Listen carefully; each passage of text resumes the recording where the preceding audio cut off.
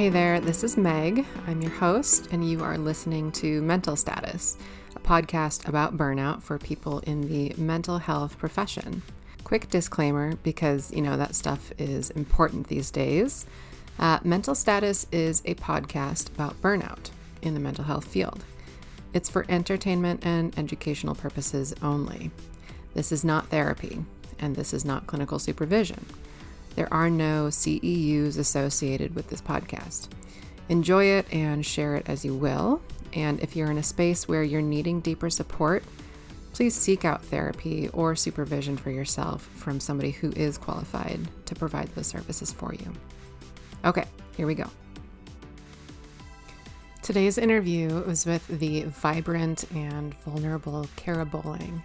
In our conversation, Kara talks about the various challenges and periods of growth that she's faced over the past 5 years, from writing and self-publishing a book for pregnant therapists, which came out a month before the pandemic hit, to navigating the opposing desires of business as usual and burn it all down. We talk about being butterfly goo, dealing with our own shit at the same time as our clients, financial anxiety, and just trying to be okay with not having it all. This was a really good conversation, and I'm so excited to share it with you all. Let's dig in. Take two, but I hate it when they announce. It just sounds so weird. Recording in progress. Recording in progress. Okay. So this is the part that I always get awkward about because it's like talking to the audience, but they're not physically there. So I have to get into it. Okay. All right. Welcome everybody to Mental Status. I am Meg, your host, and I'm here with a very special guest today, and I'd like to give them the chance to introduce themselves. So, special guest, would you like to say who you are, where you are, and how are you doing today? Hi, Meg. I am Kara Bowling, and I am a social worker. I'm in Baltimore, Maryland, just outside the city. And how I'm doing today, I'm both. I was just saying in the intro, our little chit chat, I'm like a nervous excited, Mm-hmm. I think this is a really important conversation. And also, we're not supposed to talk about this. We're supposed to just Right. if you notice your burnout, do some self-care and get back to work. So Yep. I'm also nervous to talk about this too. For sure. Yeah. We were talking about that before we hit record. Feeling like you want to share and then feeling that pullback, like, yeah, this is good. No, I shouldn't. I don't want to put this out there, but no. So like I said, I'm really glad to have you here, to have this conversation wherever it leads us. Because obviously I think it's an important topic, and I'm glad that other people are finding it important as well.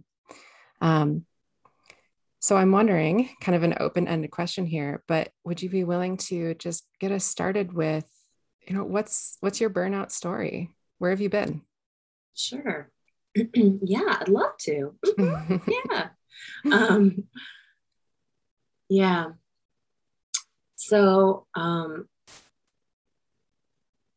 there's the pandemic and what all the work that we as mental health providers have done during the pandemic, professionally and personally, the impact of it. But for me, my burnout story started right before the pandemic. And maybe even like 5 years before the pandemic, because I had my first kiddo 5 years ago, and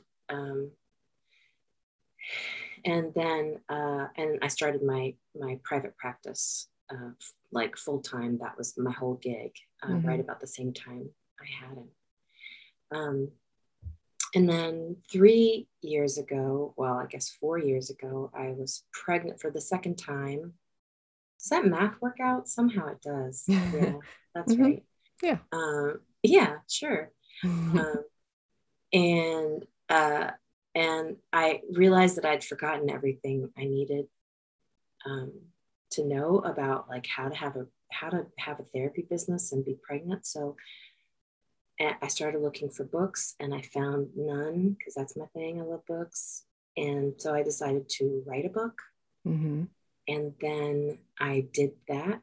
And I thought, this is my like little art baby. I'm going to self-publish this, and I'm going to work with an artist friend, and they're going to make the cover art, and we're going to do it together. And then got it all nicely wrapped up into a little self-published bow, opened an Instagram account, started talking about the book, and then like a month later, the pandemic happened. Mm-hmm. Also, because this is something I've been learning about myself, not only was I self-publishing a book at that time, like the beginning stages of that, but I also had decided to sign up for the certification level of this model I've been studying for several years, called sensory motor psychotherapy. Mm-hmm. So it was like, book was releasing, certification level work training was beginning, and then the pandemic happened a month after. Mm-hmm. So, and I was like, a fucking pandemic? What the hell? We can't breathe air that other humans breathe? Like, so, and not only that, but we didn't feel like childcare was really safe at first. And so we decided to ask our care provider to take a break for a while. And you remember at first everybody was like, oh yeah, just stay home for a couple weeks and then we'll see how it goes. Yep. And it was like a couple weeks turned into months, and now like over a year, almost 2 years. 2 years? No. How long? Yeah, it'll be 2 years in March, which is like a year and a half. Yeah. Yeah. So then I was in a certification program. I was trying to tell people about this book that I had written. That was my third little art baby. I didn't have any childcare. My husband and I were switching back and forth. Like, I would see clients upstairs at home while he was with the kids. And then when I wasn't seeing clients, I was right back with however old they were at the time, like tiny kids. Mm-hmm. And he went to work, downstairs to do his work. So it was a lot, needless to say. And then April, May, June, 3 months in to the quarantine, lockdown, whatever you want to call it, I started, my body started kind of shutting down. My whole digestive system started shutting down. Mm-hmm. And, and I skipped the part where I realized I've been saying it as I've felt it. And maybe that's not entirely like sensitive to everyone, maybe, I don't know. But, the racial reckoning, the reckoning around racism started happening in this country after George Floyd's death. Yep. And I was then a person who deeply cares about that stuff, but I had been consumed in my own postpartum, trying to figure out who the fuck I was as a mother and a therapist and a wife and whatever for several years. And I was on Instagram in like a public way, in a professional way for the first time ever. And I didn't want to be performative. Like, all the things that I was reading, and learning, all the bad stuff, like, I didn't want to show up in any of the bad ways. I didn't want to show up with my internalized racism. I didn't want to do any harm at all. I didn't want to ignore it.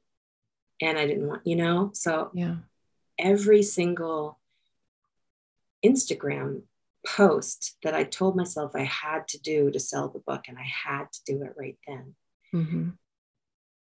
And I could feel it right now in my gut. Like, every single one made me physically, palpably anxious, heart racing, like anxiety that I had never really experienced before at that level.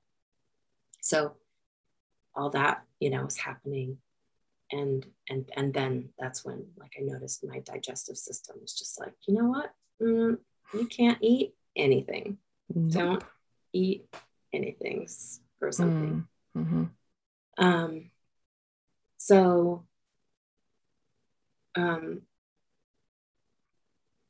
it would be really nice to say that's when I realized I was burnout.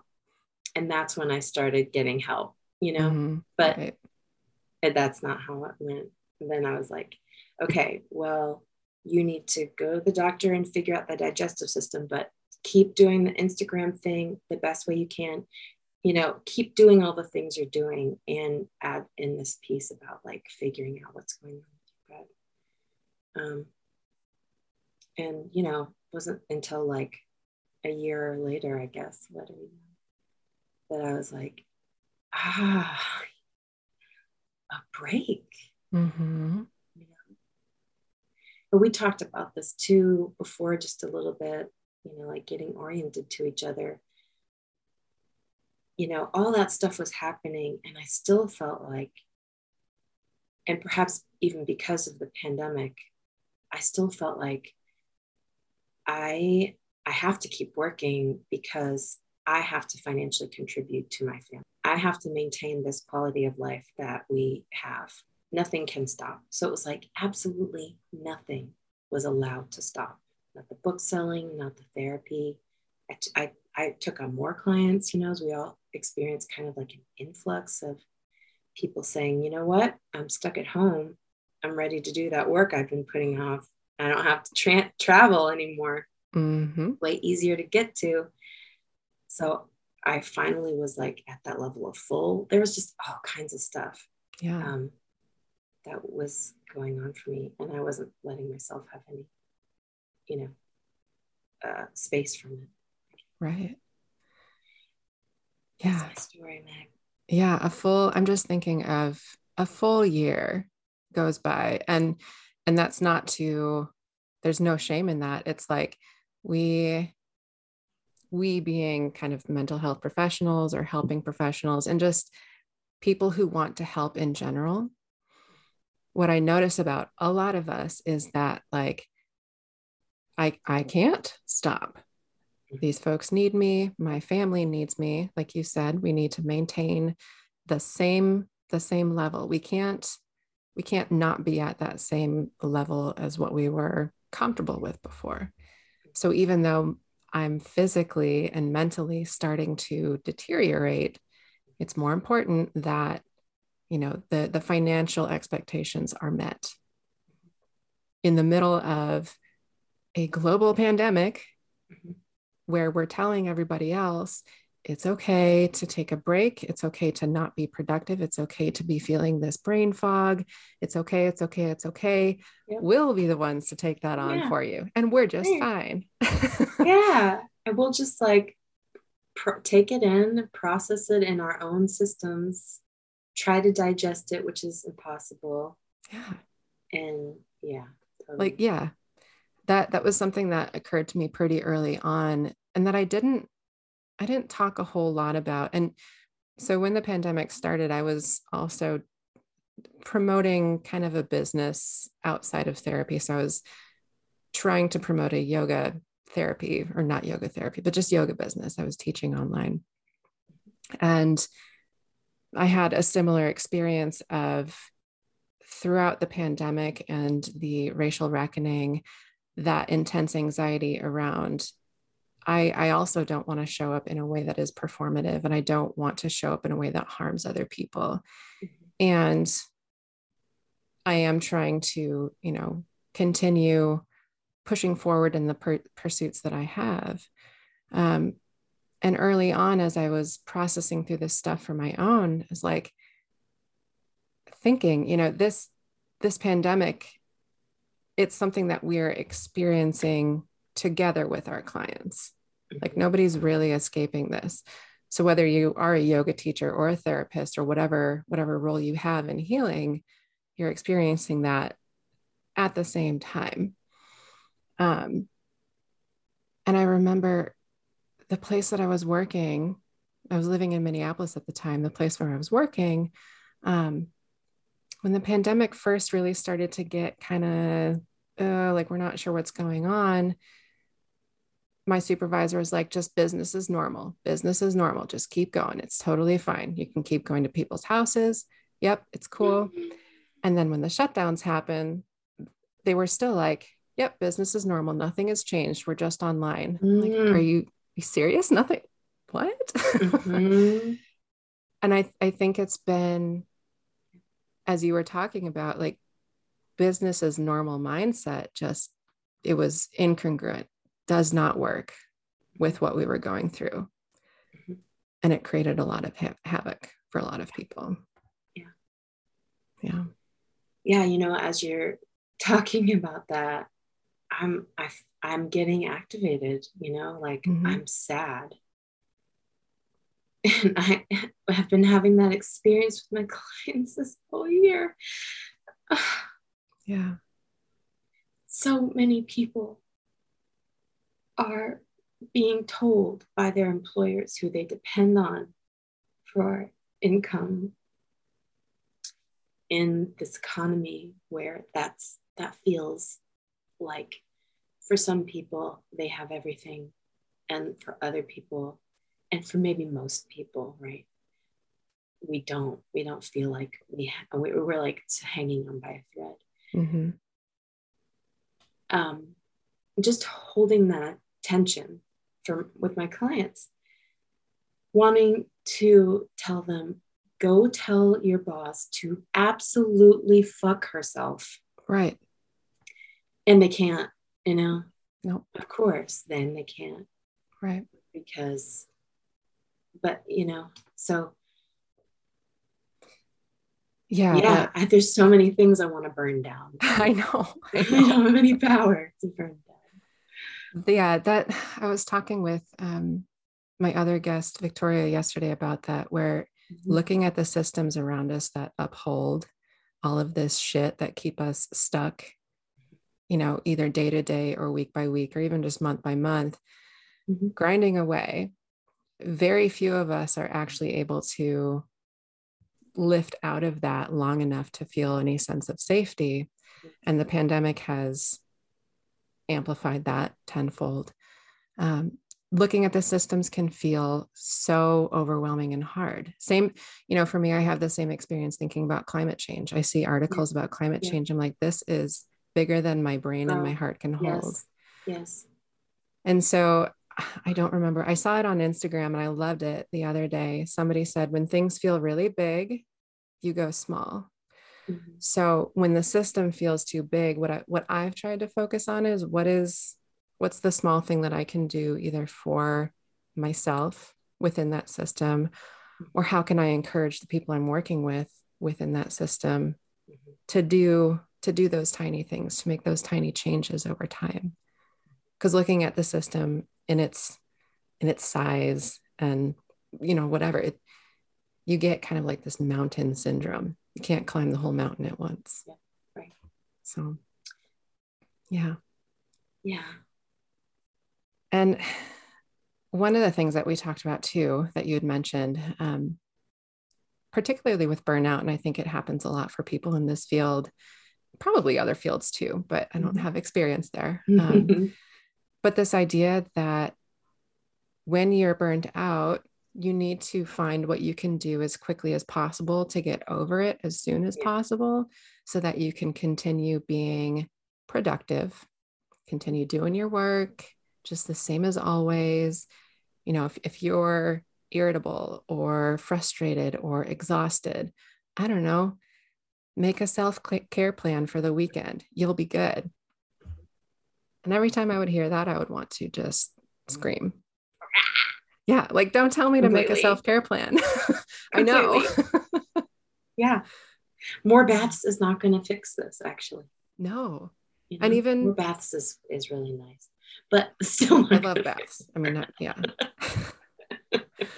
But yeah, this like And that's again speaking to the larger system and the cultural aspect of it. Like you're here to produce and be productive. And just if something gets in the way of that personally, whether it's being a parent or caregiving for your own parents or, being ill or just mentally breaking down because your job is so fucking stressful that you cannot handle it.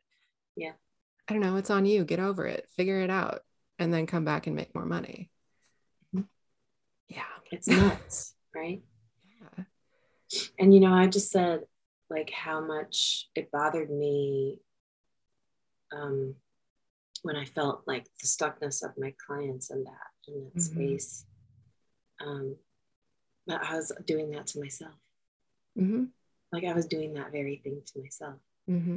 So that's been a difficult lesson, or I don't know about lesson, but just something that's been interesting and difficult to think about, and deeply painful too, that we actually are the system. Yeah. Like the system impacts us, and, all the synonyms for that. Yeah. And also we are the system, like we're also doing that to ourselves, like we're agreeing to it. And how do we get out of that? Yeah. So many big questions have come up for me. Yeah. How do we get out of it? And while we're figuring that out, how do we reconcile, the purpose and the passion that we brought and why we found ourselves in these jobs on the one hand versus everything that we know now about being part of it? How do we I agree. There's been a lot of processing around that particular aspect of things. And in some of the jobs that I had early on, there was it was difficult for me because I was working in programs where the services were mandated for families who were already stretched to their limit. And I was coming in saying, hey, you're going to spend at least 3 hours a week with me. Otherwise, X, Y, and Z is going to happen. And there were some wonderful families. I mean, all of the families were wonderful in their own way, right? Some of them were welcoming of the service, and some of them were like, I literally don't have time. This is making it worse. And yet, like, I had to walk into those sessions knowing that and knowing within myself, like, this isn't where it's at for them.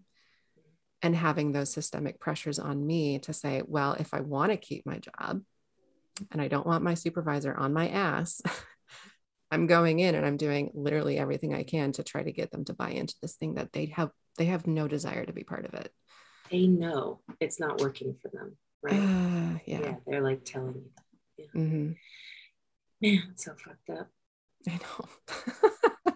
It's fucked up. And I think even in recognizing that, what gives me at least some breath of hope is talking with people like you and the other people who I've been chatting with who I think there's been deep recognition of it for a very long time. And as we talked about, there's this hesitation. Like, what does it mean to be in the caregiving role or the helper role and to admit out loud publicly that we don't like the system and that a lot of it is fucked up and that it's fucking us up, but we still want to, some part of us still wants to be here. Like, don't take our licenses away. Please don't fire us. Right. Yeah. So that gives me hope that other people are recognizing it and wanting to talk about it. Hopefully with the goal of finding something new, like you said, burning it down. Yeah. Yeah. I wish I think, I'll say you're probably going to get pessimistic Kara today. That's been a part of my burnout journey, is like, and I think it's part of the, you don't actually have to get back to business as usual, that I'm just letting myself be like, I don't know. And then of course I lost my train of thought completely. That's okay. I don't That even remember what I happens. was gonna say. Yeah, no, I mean, and I think that's kind of part of the process too, is Yeah. um yeah, just like not even knowing what to say sometimes, or like Mm-hmm. feeling like you have so much that you want to talk about and process, but Mm-hmm. it becomes this like, for me, it becomes a brick in my mind. I'm like, I don't know. It's Mm-hmm. there, it's stuck and it's heavy, but I don't know what to say. Um, Yeah, I think I was gonna say something like I I was pushing it for sure, like trying to push into like some kind of thing to say that would be a solution. yeah, And I don't have answers. yeah. And actually, I'm just one person, Hmm. you know. That was another, I'm sorry if I'm like too tangential right now, just let me know. But that No. was another like big epiphany Hmm. for me is how much I try to do all of the stuff in isolation Yeah. as and very individualistic, you know. And it's like, well, I can't stop seeing my clients because my clients need to see me, and I need to keep working so that I can help these people. But you know that, are you a social worker? I think you are. Um, You're an mental health LPC. counselor. Yeah, okay. Yeah. But I think we all get this, right? Hmm. Like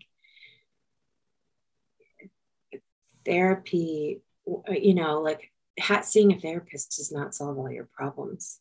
No. Seeing a therapist helps you get the other resources that you need. And Yeah. huge resource people need is being in meaningful community with other people. Hmm. And honestly, I don't do that well, you know? Yeah. Yeah. Um, Yeah. I'm with you and on I that. want to do that better, but I'm not there yet. So, Hmm. um, Yeah. I mean, again, this is reminding me of a conversation I had yesterday, but that's that's another big thing that I feel isn't talked about a lot in this field. Um, we do so much to, like you said, help our clients find those resources for meaningful community. And one of the prevailing parts that I always hear about, especially in private practice, but for folks who are doing in-home work, they're on the road a lot, or in other types of settings where you don't automatically have that person in the office next door, is this loneliness. And yeah. I mean, in the first episode, I think I said the word lonely like 500 times, and I didn't realize it until I went back and listened. I was like, wow, hey, Megan, I think you're kind of lonely. Like, Mm-hmm. maybe check on that. You might be lonely. Just a little bit. Mm-hmm. And there's some specific reasons for that, right? Like I moved to Indiana, rural Indiana, um, Wow. from from Minneapolis last Yeah. summer. Um, and I have my the family I'm building here, but I don't have any community. I don't have a professional community, no friends. Like I work at a group practice where everybody's just kind of doing their own thing. And I've still felt weird, like there's something wrong with me to admit that I'm lonely and feel isolated. Mm-hmm. I'm like, why is Yeah. there such a stigma against saying you're lonely and saying that you're burned out? Like, like you said, that individualistic take Yeah. on things. Ugh. Yeah. Do you think that's because just people aren't allowed to say that, or do you think it's because like as a helper, as a mental health professional, we're not allowed to admit those things? I mean, I think what I've seen is that in general, at a societal level, to admit that you're lonely is to, even though I don't really believe this, but it's to admit that there's something wrong with you and that you can't connect with people. Yeah. I was talking with Nate, my fiance, about this yesterday. I was like, yeah, admitting loneliness, even if it doesn't mean that you're bad at connecting with people, that's the implied meaning of that, is that you can't connect for some reason. Mm-hmm. Yeah. Um, but especially among helpers. And, tell me if you've had a different experience with this, but of course there is that traditional image that people have of therapists where we have our shit together, we are well resourced, we're always calm. I can't tell you the number of times I've had clients be like, "You're so calm." And yet I had a client once say to me, like, "I bet you never piss anybody off." And I was like, "Are you what?" But there's this image of us that we are mystical creatures who don't have problems. And if we do, we automatically know how to fix it. Yeah. We just take the therapy magic and apply it over here in our lives. And it's great. Yeah. And loneliness being one of those things that, I don't know, like it, to be in that public image as the person who has it all together and to be lonely, like we know that happens. But I think in a lot of society, that's not known. Yeah, right. Like people see, oh, the folks who are doing all the things on TikTok and Instagram, and especially the beautiful things, Yeah. And they're like, I want that life. And what we don't see, what we don't think about is how curated, those images are. It's kind of like that, you're looking at people and thinking everybody else has it together, but I don't. And so I can't speak that. I just have to figure out how to get it together. Yeah. Absolutely. Yeah. I've stopped using social media on a personal level. I can't. And I was hesitant to start social even with this podcast, but I was like, well, I know that it can be part of the business part of things. Yeah. But even for me, it's hard to not blur those lines. But I mean, I agree. And like, I say this with the disclaimer of, I'm honestly very proud of the therapist community and the mental health helper community. Like, there are a ton of really awesome people sharing important information. And now being a therapist, I can see like, yes, your feed looks very curated, but I know there's a human there. Yep, right. I know that there's some shit that happens. It's okay if you don't want to share that. That's your thing. It's your thing. Yeah, it's true. But yeah, it is still hard to not compare. And like, even for me, like, because my hair is not long and I can't do like the flowy thing sometimes, I'm just like, why? Yeah, I know. Yeah.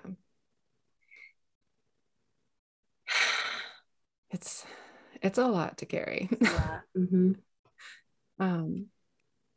One of the things that you mentioned during our first phone call, which I said I wanted to come back to, the two quotes that you said in relation to your burnout are that you are butterfly goo right now, and that you don't necessarily want to go back to the way things were anymore. You want to burn down whatever you can and start new. So, I mean, I'm curious about that first statement, that you're butterfly goo. What does that mean to you right now? It was one of the most magical things I've ever learned about nature. And there are some really magical things to learn about nature, right? Mm-hmm. But that when a caterpillar builds a chrysalis or like around themselves, they don't just sprout wings, they completely disintegrate. Yeah. And I think somewhere, I'm not a scientist, but somewhere I think I also read, I'm not going to be able to say what it is, but there's some kind of like enzyme or hormone or cell that is actually called like imaginin or something that the caterpillar, the goo has within it, right? Yeah. To like imagine the butterfly that's going, oops, I just lost my bud. To imagine the butterfly that's going to be, and to create that butterfly from straight goo. And it's really painful to admit sometimes out loud, but that's what I am right now. It's not affecting my work, thankfully, because this shit happens to me, that I'll say like, I'm kind of tired. And then all of a sudden, like the universe says, Kara's kind of tired. And then all of my clients go, you know what? I'm feeling much better now. And I think I'd like to see you every month instead of every 2 weeks or whatever. Yep. Mm-hmm. So thankfully, my caseload is a little smaller. I'm not doing a disservice to my clients. I think it's really important to notice when you are and to take, action. But I do feel like that in terms of knowing like who I am and what I want. And actually, which this kind of reminds me of the second thing, I don't historically haven't asked myself what I want. I historically have asked myself, what can I do? Yeah. What can I do? Or like, what is needed? And I've known for a while that I have that problem. If someone says like, this thing is really, if I'm listening to NPR, for example, and they're like, this weird thing that's even like involves like science and math, which I am not good at, is a real need in society. I'm like, maybe I could do that, It's like, right. No, you cannot. You can't. You actually can't. But that's been my orientation to my life and to work that is largely based, based on my temperament, probably, but also largely based on all my family of origin shit, dysfunctional, growing up in a dysfunctional family shit that I have known, you have to be aware because, when your countertransference comes up, what is happening in the room? Is it mine or is it my client's? So you have to be aware when you're coming from a dysfunctional, or you came to social work or mental health originally because you wanted to help your family. You need to be aware of that, but it's very different to say, okay, I know that. And then like years later to notice, I actually don't know how to say like, what do I want? Even when I tell my clients, like, it's so important for you to have what you want and to know what you want, to say what you want, and to realize that you really struggle with that, Yeah. I mean, if you've found safety in providing for others, it can be a huge challenge to step out of that for yourself. And I see this in myself, and I see it in the people that I work with and my colleagues. Like, yes, you can still be of service to others. And that doesn't mean that that's the only way that you are useful to this world, is in doing things for other people. Of course, community care is really important. And I do believe that we belong to each other. Helping each other is really important. And we literally can't help people if we are depleted. And what we think is helping while depleted may not be what we think it is. We're not showing up in the way that we need to for them because we have for so long not shown up for ourselves. Right. And yeah, that's when you realize that's what you've been doing, either because of childhood experiences or, the cultural story that is told to you, societal stories about what it means to be a woman or a wife or a therapist or the one helping, stepping beyond that and saying like, I want to take a day today. I am tired. I know I have sessions, and those people will be better served next week when I am refreshed. Yeah, it's super hard to admit that. And for me still with where I am, going back to that financial anxiety, is like, I can take care of myself for today, But does that mean that I'm financially not taking care of myself in the future? But that's a Yeah, that's a whole that's a it's whole thing true. too. That's what gets really tricky. It Mm-hmm. gets really tricky when you work for yourself. Yeah. And, like, man, this stuff is so big. It also gets really tricky when you are told that your profession is a calling Yeah. and therefore you don't need to make money. I hate that. Uh, I hate you that so know, much. right? Because then you're already making bare minimum Yeah. what you need to make in order to pay your student loans, Yeah. like from all the post-secondary education that you went through. That is And your required to do CEUs, this calling. yeah, right? Your CEUs that Yep. people don't realize how much it costs to maintain a license. Um, so yeah, taking a Mm-hmm. day isn't just like self-care. Taking a day, this might be when I started noticing that I was burnt out. Yeah. When my family scheduled a vacation, we were going to go away for a week. We went Yeah. away for a week for the first time since we were a family. Mm-hmm. And I got back to the office and I realized what that meant about how much I was going to make this month, Yeah. you know, and like all the wonderful people, helping people build their practices and saying, take time off. And, my rate felt good to me. Mm-hmm. My caseload felt a little too much, Mm-hmm. even. And still seeing what it meant to take a full solid week off, Yeah. financially was incredibly scary. Yeah. Um, so, man, there's just so many ways to take care of yourself or to realize that you're not really sure how, or it's Right. not quite working. Yeah. I mean, what it brings to mind for me is that in taking care of yourself in some ways, it may at times mean a sacrifice in other ways that you take care of yourself, which again speaks to that system. And, Yeah. being your own employer, any person who is their own boss or runs their own business would say that, that's part of the cost of doing business.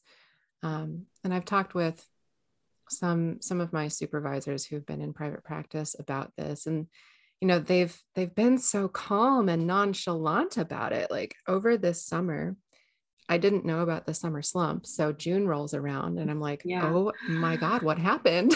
I was at the point in May where I was like, I could probably have a wait list now, and then it fell apart. Yep. And at the end of June, I go to the supervisor that I have, and I'm like, listen, this is stressing me out right now. And he's Yeah. like, well, that's just part of it. I'm like, what? Mhm. Mm. Why didn't you tell me? Why didn't Right. nobody told me Nobody this? told me this. It's just Yeah. like a thing you learn, or you have to, I don't know. So there are aspects of it that if you want to undertake that type of work, working for yourself, um, it comes with the territory, but it just, I don't know, sacrificing some parts of your well-being to take care of yourself in other ways, it just feels blech sometimes, Yeah. a lot of the time. And I love the people who have figured it out, and I'm so Yeah. happy that or that at least seem like they figured it out and say they figured it out. I love it. I'm so Yes. glad they have, but it's really not easy to figure out. It No. does, and there are going to be sacrifices. I think I posted something on Instagram, maybe like a month or two ago, and probably was clear to some reading it that this was a burnout post. Mm, But it just said, sorry, comma, but you can't have it all. mm, You can't actually have it all, mm-hmm. you know? And, my book is about help, like pregnant therapists, helping pregnant therapists figure out what to do in their private practice. So Mm-hmm. I, I bring that sort of like balancing professional, personal, and mom energy to my work, at least, on my Instagram account. And especially if you are raising tiny humans. Yeah. Sorry, but you can't, you know, you can't have all the, it takes time to have all the money that you want. It takes time and energy, a sustained effort. And it also takes time, energy, and sustained effort to be exactly the mom you want. You know, and it, you know, you just, I think we have to get used to that idea that there's going to be some sacrifice, you know, yeah, and in the balancing of it. Yeah, sacrifice and balance. And I mean, I'm for myself, I'm hoping to get to the point where I can not just accept that, but also see it as not a bad thing to not have it all. Yes. Like going That back made me to, wiggle. yes. Yes. You know, like going back to what we were talking about with social media, looking at people who seem to have it all, it's super easy to think that, oh, well, when I get to that point that they're at, I will finally be happy. But that's not necessarily the case. If you still have all of this shit that you're dealing with anyways, but now you're just making more money, like it that's one problem solved. And it's okay to be in a place where you are, what's the psychological concept, the good enough.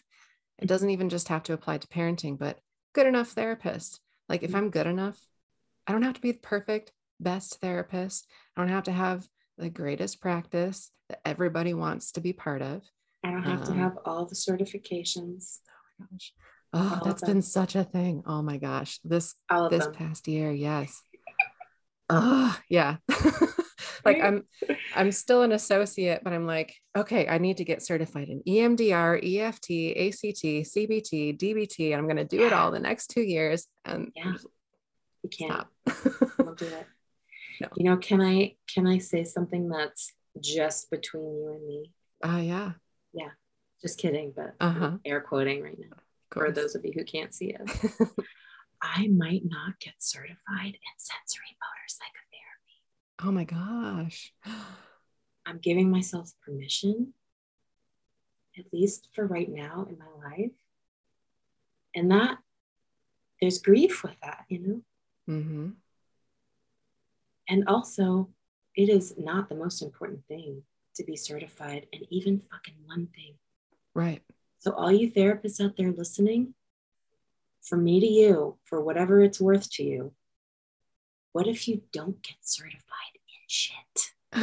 Oh my gosh. Yeah. What if you're just a good enough therapist that takes trainings and is a lifelong learner and doesn't get fucking certified? Yeah. You know? But what does that mean for my website? Yeah. And my Psychology Today profile. You know what? And here's something else, Meg, that I was just going to say, like, it might be just me on my soapbox, but it's really not. I think it's really important to bring this to the conversation, to every single conversation I have these days in my imperfect way that I'm probably going to bring it right now. And that is all of that stuff, all of that striving, all of that productivity, all of that quest for perfectionism is actually a part of white supremacist culture. We've got to be the best. We've got to be better than who? We've got to be on top. We've got to make the most money. You know, our family has to have the white picket fence or whatever it is, all the things. Yep. That is deeply entrenched into white supremacist culture. And, you know, American culture as a culture of individualism and white supremacy. And white supremacy, absolutely. Yeah. Right? Yeah. That's been another, like, what? Yeah. Bit of learning for me. I think I was getting there, although not having exactly the words to describe it, because a lot of the stuff I still talk about, I wrote about this stuff in the book, you know. My book is really not like, so maybe I've been processing this for a very long time. But my book is really not like be really productive, be the best at what you do. Mm-hmm. You know, I already at the time that I wrote it was thinking along the lines of be good enough and that's fine. If you if you need to save money for your parental leave and, you know, you're not bringing in the big bucks, maybe try to reduce expenses. You know, you don't have to only focus on bringing in the big bucks. You can also look on, you know, blah, blah, blah, blah, blah. Right. But to put that sort of name to it, Mm-hmm. I think it's really important for us all to see that, you know, there's like bigger forces at work here or something. I don't know. Yeah. Yeah. And recognizing the ways in which white supremacist culture harms everybody, Yeah. everybody who is willingly or unwillingly entrenched in it, who is brought up in that society, who is either aware or unaware. It's damaging the ideals that it pushes on every participant, whether they know they're participating or not. And at this point, if you don't know that you're participating in a white supremacist culture by being in America, that's a whole other conversation. You should get on board. Right, right. But yeah, just really being able to step back and recognize the ways that we have participated in that and the ways that we no longer want to perpetuate those ideals, quote unquote, ideals of American society. Those values, right? Mm-hmm. Yeah, I mean, racism needs to end in order to exclusively benefit Black and Brown people. You know, that's the only reason, really, that racism needs to end. And also, if we don't understand how our self-oppression, you know, oppresses others too, I think some people need to understand that in order to really get what work needs to be done to end racism and how long-term it is, you know. Yeah. So yeah, I mean, I like I said at the beginning, talking about this stuff, you know, we're both white women. It can feel vulnerable in a way that we're not familiar with or comfortable with, but I do absolutely value, you know, you being willing to share those reflections publicly, because it needs to be part of the conversation, and part of this reckoning for ourselves as a profession, all of these things that we've been talking about. You know, kind of going back to, I think you said a little bit earlier, like you're getting the maybe more pessimistic, Kara. Yeah. That's okay. That's 100% fine. Like this may not be the show where there's flowers and rainbows at the end of it. And we wrap it all up in a bow. Yeah. I mean, and it's okay to celebrate the joys that we experience as well. And it's okay to admit, I mean, obviously I think this, I know for a lot of people, it still doesn't feel okay, but it's okay to admit, I feel pessimistic. I feel like butterfly goo. I feel like I'm not complete in this process. It hurts. You know, I'm full of imagining, is what it's called. Yeah, I think I am imagining something new. And a lot of the time that can be a beautiful process, but not without pain. Yeah, not without loss. Yeah. And not without the grief that comes from loss, you know. Yeah. And sacrifice. And I don't think I've put the episode out yet, but it'll come out eventually. There's an episode where I talk about the big emotions of burnout and how sadness is part of that. But I think deeper than that is a grief around maybe what you thought things would have been or should have been, or how your reality is different as a helper. It's not what you thought it would be. And that is hard to look at and accept and grieve. Oh yeah. Yeah, I did another wiggle when Meg just said that, because so a few weekends ago, my Mm-hmm. husband and I got our first in a very long time. The kids go to grandma's and grandpa's house weekend. Mm-hmm. Yep. And we didn't do any house project completions. Yes. We sat around watching YouTube, not every day, but especially one like afternoon. We were just down the rabbit hole, like what's going on YouTube? Let's see. Yeah. And an Alan Watts video popped up, and those are always like, woof. I was like, we need to stop here. And in that video, it was one of his talks where he was talking about how you work all your life to get to this place, and then when you get there, you realize whatever he said that was like deep and poignant. But what I took from it was it's not all it's cracked up to be. Mm-hmm. The effort that it takes to maintain that level is not what you expected. You don't just arrive and it's like, now it's easeful. Mm-hmm. And I'm sure what he said was even more poignant than that, And I think I got there. Yeah. And yes, there was a pandemic, so it wasn't, quote, purely, I wasn't totally resourced, and then I got there. But when are you ever, completely? Right. When is everything? When are all the pieces ever like completely in Mm-hmm. place?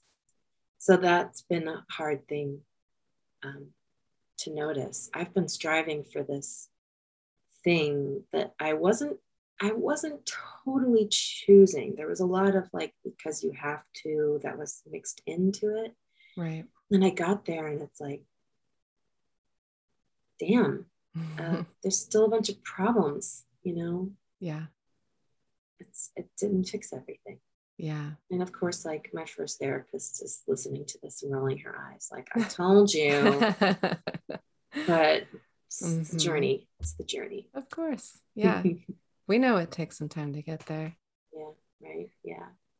And I mean, in listening to you, I'm reminded not only of my professional journey, but I talked a little bit in earlier episodes about getting sober. And it was the same type of experience where there was this striving toward, okay, once I finally quit drinking, life will just be so much better. Yeah. Things will be great. And by and large, life did get way better when I decided to stop drinking. But there were those moments of, okay, same shit that I'm dealing with. I just don't have a way to quote unquote, strategy, right? yeah, wind down with some wine or 10, but whatever, like Yes. I don't have that familiar thing to reach for, and things are not just automatically better because I decided to stop drinking. And that's been pretty true for me throughout burnout. Like even after I left my last job where I was burning out incredibly quickly, it felt like there was a moment of lift there. I was like, oh, yes. And then it came back down like, okay, and we're back at it. Like just different setting, different tasks, but very much the same place. You know what? That's reminding me of this moment in one of my favorite movies, which is I Heart Huckabees. Have you ever seen that movie? I have seen that, yes. Oh my gosh. The ball thing. And for those of you who haven't seen it, the ball thing is where they take this like ball with a handle and they're sitting in a field, like on a picnic table. And one of them takes the ball and just slams the ball into the nose of the other person. And right after the slam, they're like, I felt it. Did you? I felt it. That moment when like nothing matters and everything is easeful. And then you come back to life again, eventually. Like you start paying attention to other things and you lose that moment of just like, so that's what it reminds me of. It reminds me of the ball thing, right? Yeah. We're inevitably sucked back into, the daily drama that is humanity. Yeah. I'm not going to lie. Part of that did feel like getting smacked in the face with something, but Right. Right. Right after you're like, whew, oh, but damn, to get there. Right. yes, absolutely. Yeah, I feel like these types of conversations could be endless. There's just so many different avenues um, to explore when it comes to just to burnout, but not that specifically, like all of the threads that come down from that, from the financial to the personal to the more soulful or spiritual, if you connect with that, like what it means to be operating in this space, in this system, Yeah. in a profession that we're told is a calling or that we've identified as a calling. Yeah. All of it together. Yeah. Mm-hmm. Yes, deep breath. Yeah. I am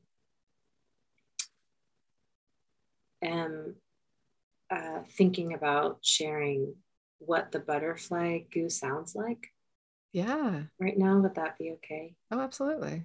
This is my daily life when I'm not, sitting with clients and centering and grounding and being present for what they're going through. All of the imagining, or I'm going to look that up and figure out what exactly it's called so that Mm-hmm. we have some fact checking. But what it sounds like in my mind is like, maybe I want to be a family CEO, not a Mm-hmm. housewife, but like maybe I just don't want to work at all. And I just want to be the family CEO. And I just want to clean things and bake things. And it's like, maybe I want to um, finally start groups in my private practice. Mm-hmm. Maybe that would help. Maybe I want to have a group for moms where we do like arts and crafts all the time. Maybe I want to start a group where we do like Resmaa Menakem's My Grandmother's Hands book.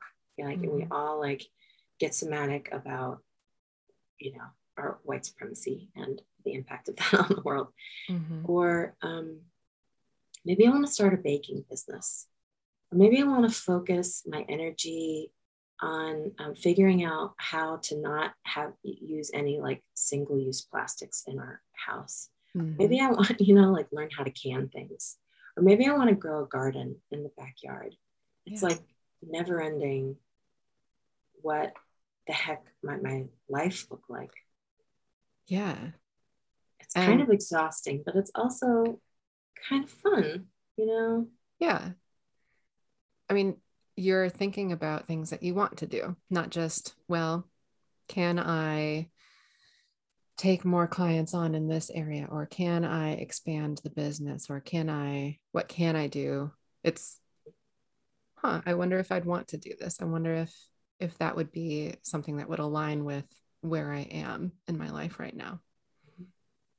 And maybe being the CEO of the household is where it's at.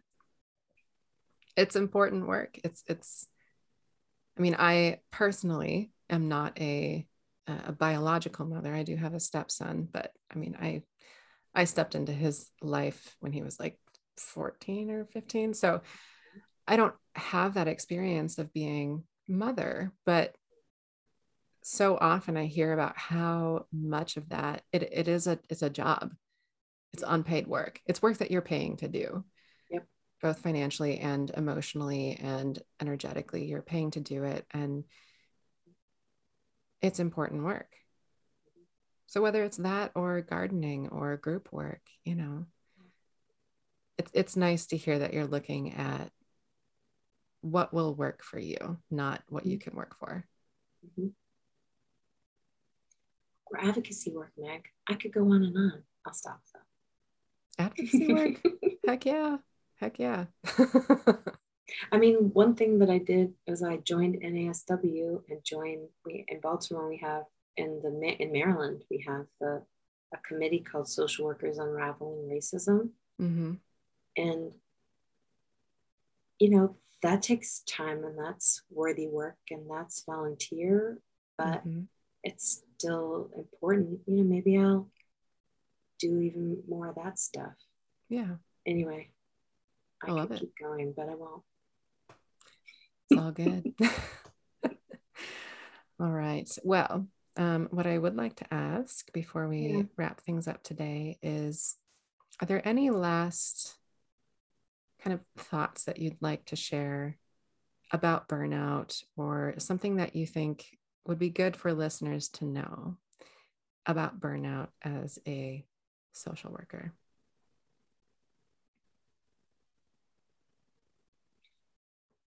It's coming up for me right now as you ask that, is something similar to what I find myself saying to clients who have like anxiety or even like rage. It's like,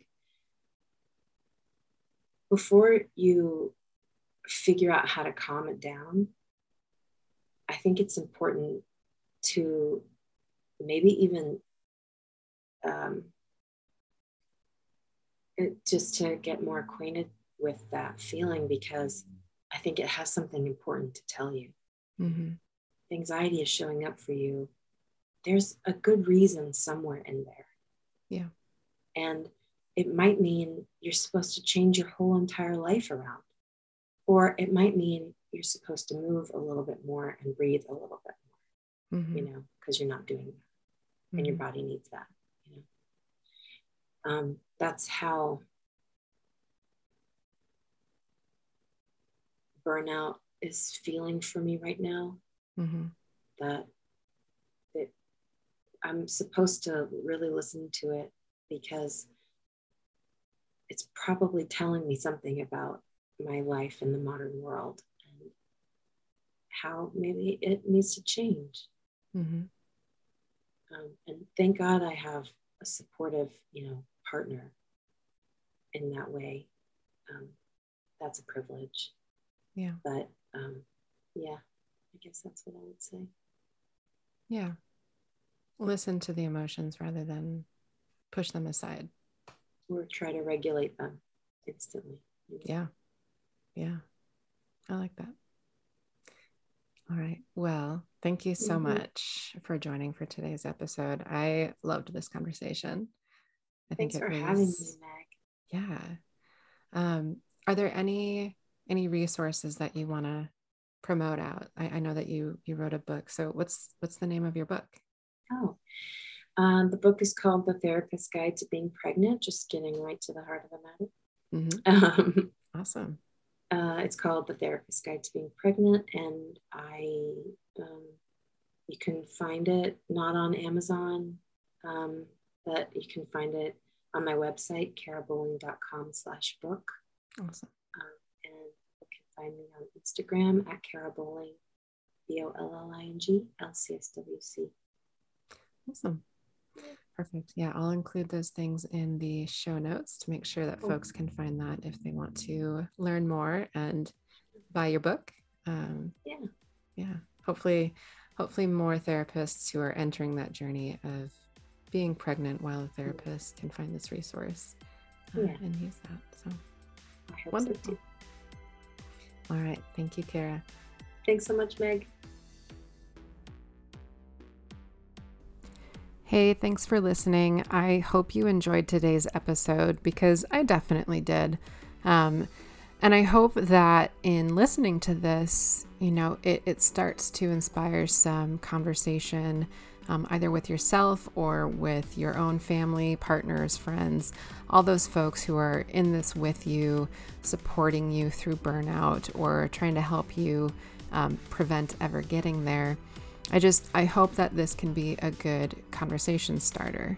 Another thing that I am hoping is, if these conversations have inspired you, or if you feel like you want to join in on the conversation, I would love to have your voice added to this show. I am actively looking for people who are interested in showing up as guests on the show to either share their personal burnout story or to share things that they have learned while working in the field, helping others through burnout. And I really want to encourage you, if you've been thinking about it or wondering about it, wondering if you'd even be a good guest on the show, the answer is probably yes. I want to hear from you. I want to keep having these conversations so that we can keep pushing this forward and pushing for the change that we need. Other than that, if you enjoyed the show and you're looking to connect off of the show, you can find me on Instagram at Mental Status Pod. I'm always looking for feedback on the show, so if you have any comments or questions about what you heard today, you can send me an email at mentalstatuspod@gmail.com. If you like today's show, go ahead and subscribe wherever you get your podcasts.